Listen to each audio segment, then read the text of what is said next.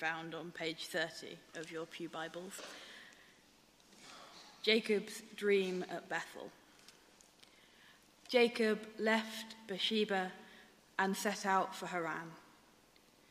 When he reached a certain place, he stopped for the night because the sun had set.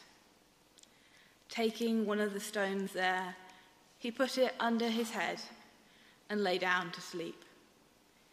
He had a dream in which he saw a stairway resting on the earth, with its top reaching to heaven, and the angels of the Lord were ascending and descending on it. There, above it, stood the Lord, and he said, "I am the Lord, the God of your father Abraham and the God of Isaac. I will give you and your descendants the land on which you are lying. Your descendants will be like the dust of the earth, and you will spread out to the west and to the east, to the north and to the south. All peoples on earth will be blessed through you and your offspring. I am with you and will watch over you wherever you go, and I will bring you back to this land. I will not leave you until I have done what I have promised you." When Jacob awoke from his sleep, he thought, "Surely the Lord is in this place, and I was not aware of it." He was afraid and said, "How awesome is this place! This is none other than the house of God. This is the gate of heaven." Early the next morning, Jacob took the stone he had placed under his head and set it up as a pillar and poured oil on top of it. He called that place Bethel, though the city used to be called Luz.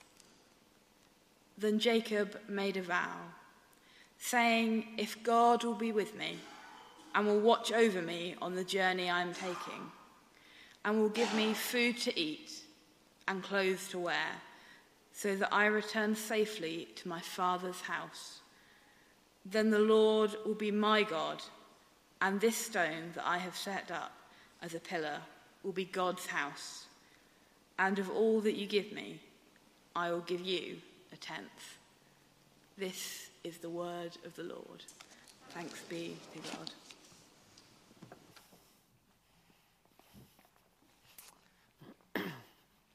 Let's pray. Father God, we give thanks for your word. And we ask now that you'd fill us with your Spirit. Help us hear the things that you want us to hear this day, and forget the things that you want us to forget. In the name of Jesus, your Son. Amen. Good morning, lovely people. Thank you. Isn't it a lush day? It is stunning outside today. It is an absolutely cracker of a day, and one of those brilliant days where it's just good to come and you feel alive and actually to worship the Lord. And this morning we've had such a wonderful time of worship and heard great stories as well from Garth and Helen and Sue about God at work in their lives, dreams, visions, interventions, you name it. It's been just wonderful so far. And here we are with this, shall we say, rather peculiar reading. But before we get to that, I'm going to tell you a little bit of my week thus far. Because this week, me, Liz and the boys spent a few days in London. Our lads hadn't seen London before, and they were really keen on seeing some of the sights. So we thought, well, we'll have a couple of days, go see the sights, whatever. And so we went. And there was a real sense of wonder, especially on our youngest son, when we got there, we got on the Underground, and we got off at Westminster Station on the Underground. And if you know Westminster Station at all, you'll know you get out, and there, straight in front of you, is Big Ben and the Houses of Parliament. And it's a real wow moment. And if you could contrast anything from growing up in rural Wales to that was the biggest contrast that you could have of absolutely everything. So they were wowed by that. Me, I was having a little bit of a trip down memory lane, because the second that I saw Big Ben, the Houses of Parliament, and the whole Palace of Westminster, my mind was taken back to 2005. And what I was doing at that time, because I wasn't a vicar in 2005, I had a job in the Senedd in Cardiff, and I was working in politics. And I'm going to say right here, right now, I had no aspiration to be a vicar. I had aspirations to be a politician. And in that year, 2005, I was selected to be the parliamentary candidate for the Liberal Democrats standing in the constituency of Merthyr Tydfil and Rumney. I was a young lad, not far out of university, and I finished that election in second place. That's the spin. Politics is all about spin, and that's the nice side of the story. The real story is this. I was selected to stand in the constituency of Merthyr Tydfil and Rumney because no one else wanted to stand in the constituency of Merthyr Tydfil and Rumney. Yes, I came second. However, there was about a 16,000 drop between number one and number two. And what was deemed a good result for me was saving the 500 quid deposit that was put up by a dodgy second-hand car dealer who lived in the town as well. However, I stood there. And it was a funny whole process because I was ill-prepared, I was young, I wasn't really cut out for the world of politics. And even though I was this no-hope candidate in this small town, I was overwhelmed by the number of things I had to do. Go to hustings, have debates, and give little interviews. And if you Google me, you might still find resemblances of, echoes of that time. Me with hair looking absolutely appalling, a terrible haircut, looking really appalling. But generally speaking, the kind of interview they would have to do wasn't so much to do with policy. It was little things so the good people of Merthyr Tydfil and Rumney would understand who it was that was standing. So you weren't asked so much about what you would do about the bus service, make the trains run and all that kind of thing. You were asked about simple stuff. What's your favourite meal? What's your favourite film? What's your favourite book? Who your hero is, and that kind of thing. So in a nutshell, the electorate could understand what kind of a person you were. Now, I'm going to say right here, right now, that was a complicated business. Because there was the reality of what your favourite meal, film and all that is, and what you wanted to portray to other people. So my reality might have been that my favourite meal's a pot noodle, and my favourite film was Carrying Up the Jungle. I wasn't going to say that. I was going to say that my favourite film was Citizen Kane, or something like that, to make me sound like an intellectual. But all those things were fine. Where I struggled was the two questions of who is your hero and what's your favourite book. Now, the hero was debating, do I reveal something of my Christian self and say my hero is Jesus? And I thought, go on then, why not? I'll do that. But as for the book, that was a lot harder because there were three options really I had. I'm not the most well-read person, I'm going to say that as well. Number one was the Bible, and remains now my favourite book, really. I've got to say that, it's the job. But I do love the Bible. Number two was The Secret Diary of Adrian Mole. Fabulous book, really funny book, but again, not something you want to mention if you want to look like an intellectual. And number three was 1984 by George Orwell. And that was the book I stumped on because I thought that showed that I had a little bit of intellectual gravitas. Really, The Secret Diary of Adrian Mole, but that was what I said I was going to do.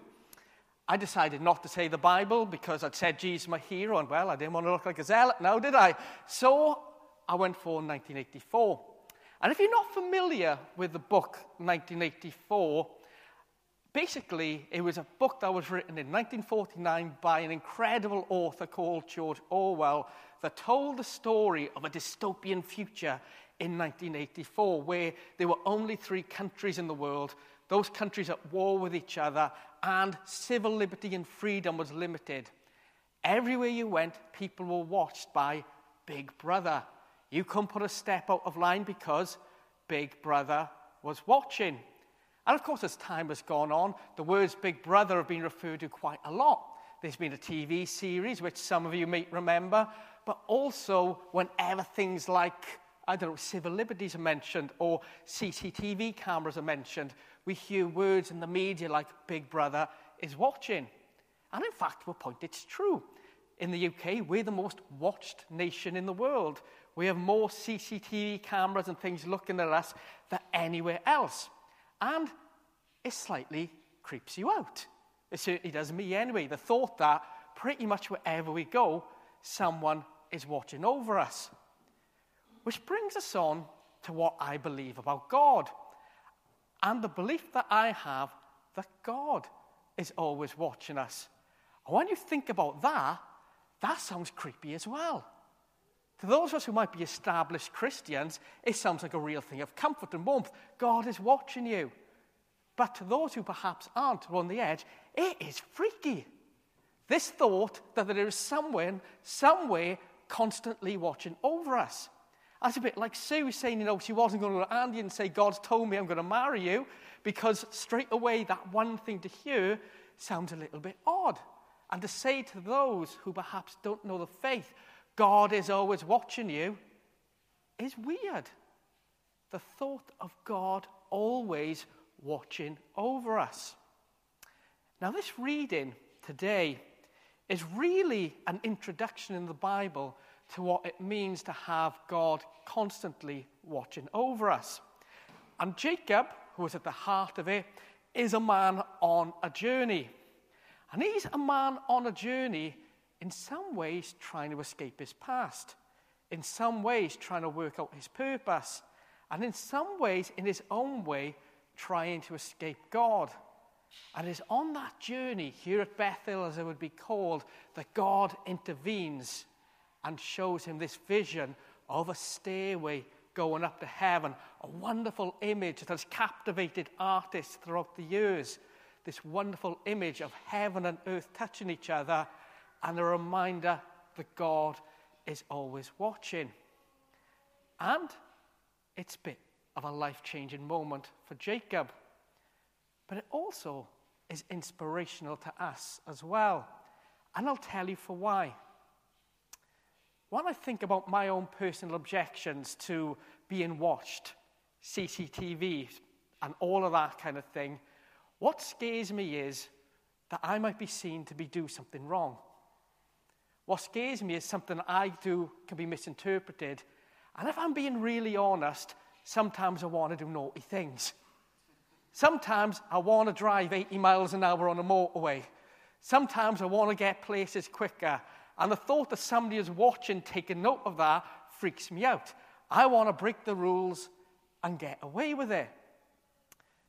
God watching over Jacob and watching over us can feel a little bit like, oh heck, what am I going to do now to be caught out that I'm doing wrong? But God doesn't work that way. And the evidence really is in Jacob himself. Now, some of you might know the great musical Joseph and the Amazing Technicolor Dreamcoat and would have heard the story of Jacob through that. He was a great guy with 12 sons. He was the father of the nation of Israel, a top lad to be looked up to and a real hero of the Bible. He was a div. That's the reality of who Jacob was. All that stuff came a little bit later, but the actual person of Jacob was not a nice guy at all. In the chapters leading up to this precise moment, Jacob was a guy who had done his brother out of his own inheritance, had robbed him, had pretended to be somebody else, had pretended to be his brother to receive his father's blessing, double-crossed people. He was not a nice guy. Jacob wasn't a good guy. And actually, he was not only not a godly person, he was trying to escape God. And even at this moment, after this moment with God, he still wasn't fully on board with him. Jacob was somebody who was very much on a journey to be godly, but he wasn't godly at this point. And yet the Lord still called him. And that's a real encouraging thing for all of us, because we perhaps have more in common with Jacob than we like to admit. I'm not talking about double-crossing and things like that, but not all of us are perfect.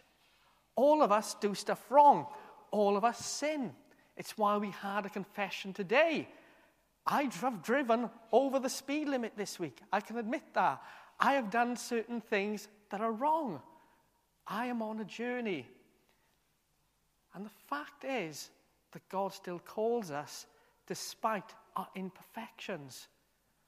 When we look at Jacob, we see this imperfect person. In fact, what we see is a pretty terrible person. But what God sees is potential. What God sees is somebody who is special. Everyone else would have looked at Jacob and said, he's no good. He is a real bad egg. But God saw who he could be. And as he watches over him, as he calls him, he is fully aware of all of that.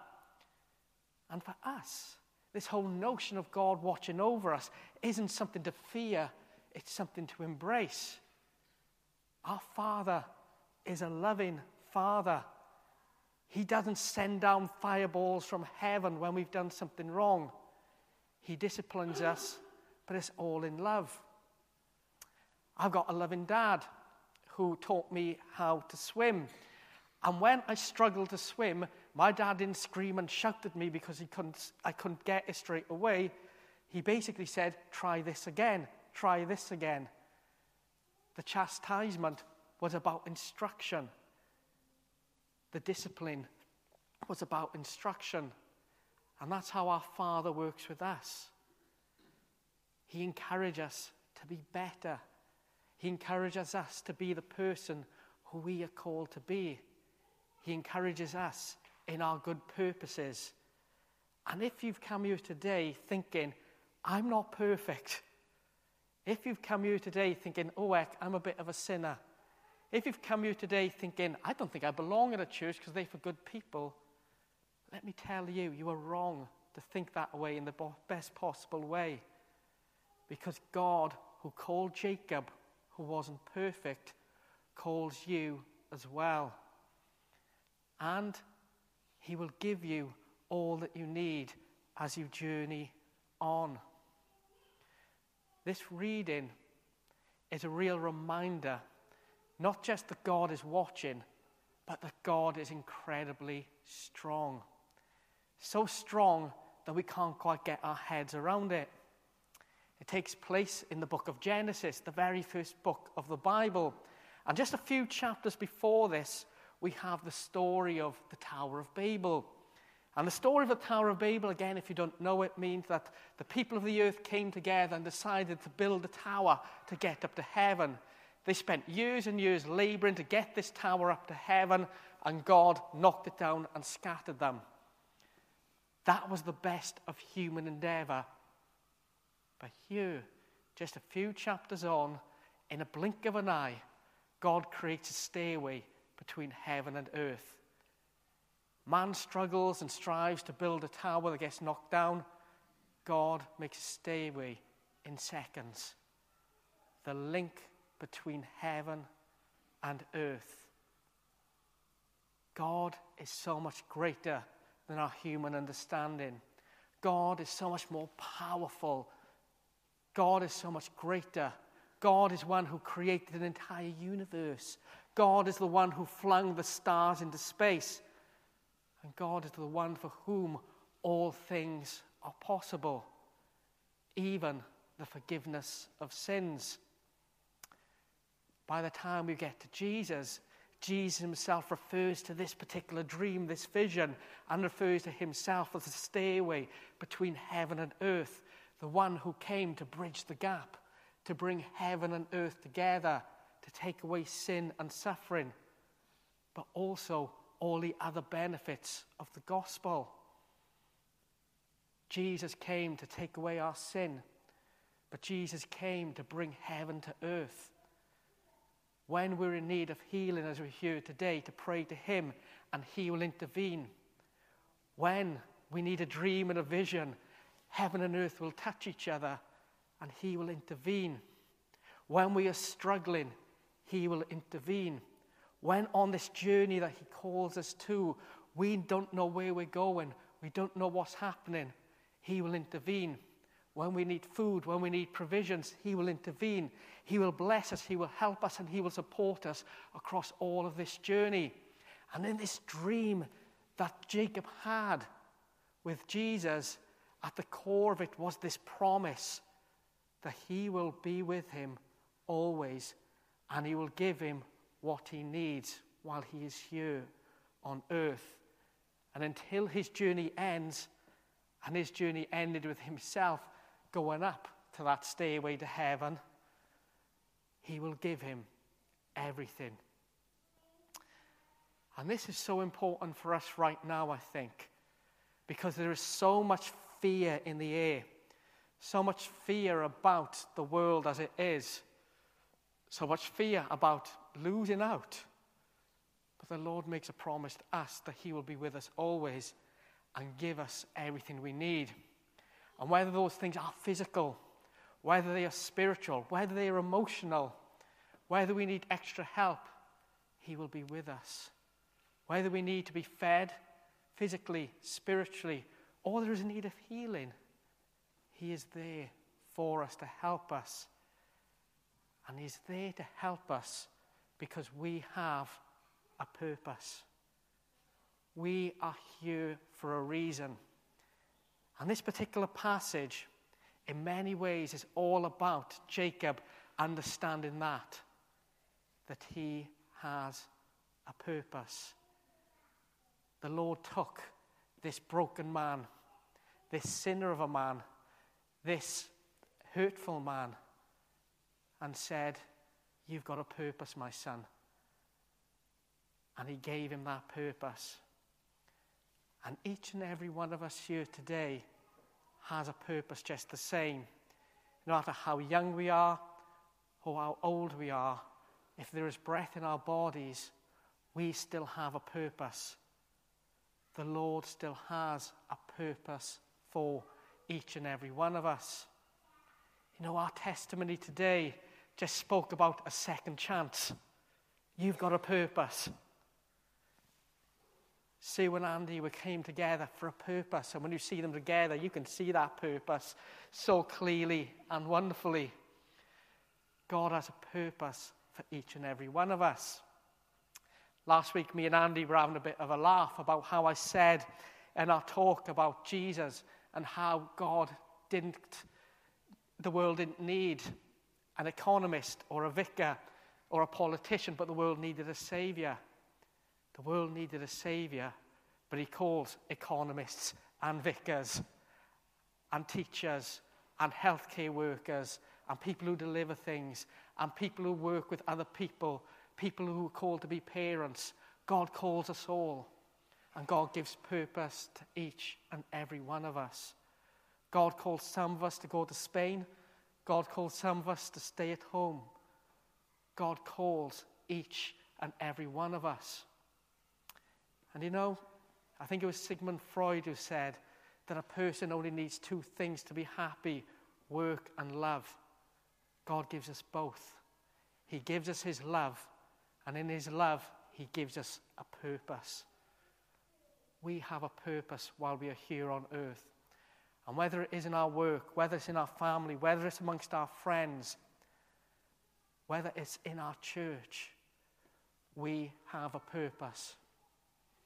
I thank the Lord that the Lord revealed to me that my purpose wasn't getting off that underground and walking into the House of Parliament. It was to walk into St. Mike's Aberystwyth one day in 2019. That my purpose will keep on changing and developing over the years. And yours will as well. But we keep discovering our purpose by doing one thing and one thing alone. And that is spending time with God. And in this reading, Jacob was forced into it. Through his dream, he was forced into spending time with God. And the Lord blessed him because of it. Yes, he was a work in progress. Yes, he was still being formed. But he had a purpose. And the Lord gave him everything that he needed to fulfill that purpose. And he will do the same for us as well. If if you're struggling today, and I really mean this, be encouraged. You are called by the Lord. If you are fearful today, be encouraged. The Lord is with you. The Lord is watching. If you're feeling down on yourself today, be encouraged. You are special. You are called. If the Lord can call a person like Jacob, who really was one of the worst, he can call, and he does call, each and every one of us. May we continue to discover his good purposes for us. May we rejoice that he is always watching us. May we not despair when tough things come our way. And may we grow in his ways. And I'm just going to finish now by praying for us. And I really want to pray for each and every one of us that we would know his love now. We would also know his purpose. So, Father God, we give thanks to you for the story of Jacob. We give thanks that you called him even though he was broken, and you call us as well. And Lord, we lift you whatever breaks us today. And if we are struggling with our sin, we pray that you would forgive us and give thanks that we are forgiven. If we are struggling with who we are, we pray that you would speak to us. If we are struggling with anything at all, we pray that you would come to us. And we pray that you would reveal to us your purpose. We pray that you would reveal to us the purpose you have for us here as a church, and maybe a purpose for the churches where we've come from. We pray that you would reveal to us your purpose as individuals, and we would not despair. Lift us up, we pray. Bless us in the power of your name. Bless us in your Spirit. In the name of Jesus, your Son, we pray. Amen.